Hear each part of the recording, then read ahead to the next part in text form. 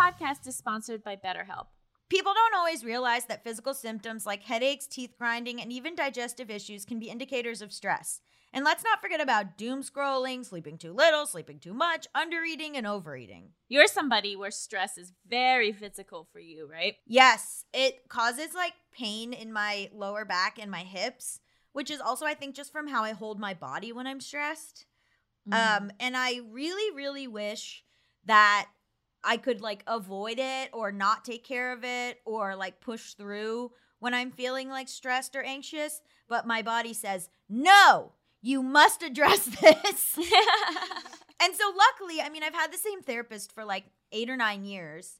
And luckily she's someone who knows me very well and who can sort of interrogate like why I'm not addressing the stresses in my life or when I'm avoiding them, because they do make me sick, truly. What have you done to help when you're in like those heightened stages of stress? Getting enough sleep is a big one. Well, I have bipolar disorder, so getting enough sleep is crucial. If I stay up too late, it's going to start a real bad cycle. Having meals ready to eat so that I'm not like I'm not skipping them or thinking about like, you know, it's too hard to make something, so I just won't, you know? Right. Or you get too overwhelmed to cook, so because you're too anxious, or, you know, or even to order, you get too like overwhelmed to even look at ordering. So, having meals ready to take care of it's almost like getting out ahead of future you. Like, I love that. It's helping out future you. Yeah, it's like I'm gonna prepare all this stuff for future me. Drinking tea instead of coffee. Truly. Have you been doing that? One time I did it.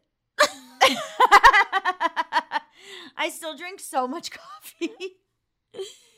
And why did that just feels like something you're not willing to let go of? No, and I gave up coffee for 1 year and it was amazing. But you know what I am doing? I'm not drinking. I stopped drinking. Oh yeah. How's that been going? It's going actually. I really love it. I think it's been really, really helpful for my mental health. Not to like say other people have to, but I have officially been sober for 2 months, 6 days, 3 hours, and 26 minutes, according to this app. Hey, that's awesome. Thank you. And I think like I don't want to put that on other people, but I think like not drinking has been really, really helpful, and my therapist agrees. How have you felt different? I leave someplace and I don't worry that I did anything awful. I remember everything that happened. If I'm having fun with people, I remember it. If I stay up too late, I can get to sleep right away and I don't have to be like, I'm drunk. You know, like so it's lessened my social anxiety, even though I know for some people like drinking helps their social anxiety. But honestly, it's been so much better to like get home from an event and know exactly what happened. What about you? Oh, for me with stress? You just have a book coming out, NBD. I think a lot of it is actually like cognitive reframing for me. It's like not letting myself, like when I'm noticing that I'm having thoughts that would make me feel more stressed, like thoughts like, oh, if my book doesn't do well, then I won't have a career. That obviously leads to stress. So that I like examine these thoughts that are making me stressed. And try to reframe them or try to like take a step back, try to like keep big picture. Honestly, like preparing myself for things to potentially be disappointing is the way that I help my future self, instead of like putting so much pressure on stuff and being like, and if this doesn't work out, then I'll fall apart. Like I kind of like prep myself for it not to work out, and that's in a weird way helpful to me. For sure. But I also think about the book, you're kind of like your brain is lying to you because you already have a second book deal.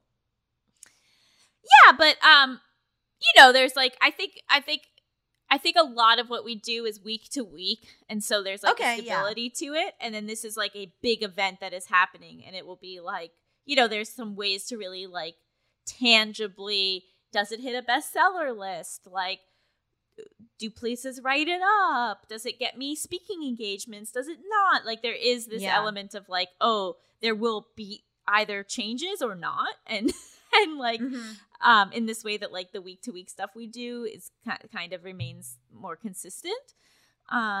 And so just like allowing myself to be excited, allowing myself to celebrate it, but like realizing that I can't, you know, put that much pressure on myself. And like, you know, I'm in the middle of pitching a show and I haven't heard back from networks. And so I could like stress about that all day long, or I could just like not let myself think about it, or like remind myself that I will be okay either way. Like, so it's a lot of cognitive stuff for me, I think. It is always good to talk that out. So BetterHelp is customized online therapy that offers video, phone, and even live chat sessions with your therapist. So you don't have to see anyone on camera if you don't want to, which, speaking of social anxiety, it's much more affordable than in-person therapy. Give it a try and see if online therapy can help lower your stress. Just Between Us listeners get 10% off their first month at betterhelp.com/justbetweenus. That's BETTERHELP.com/justbetweenus. Bye.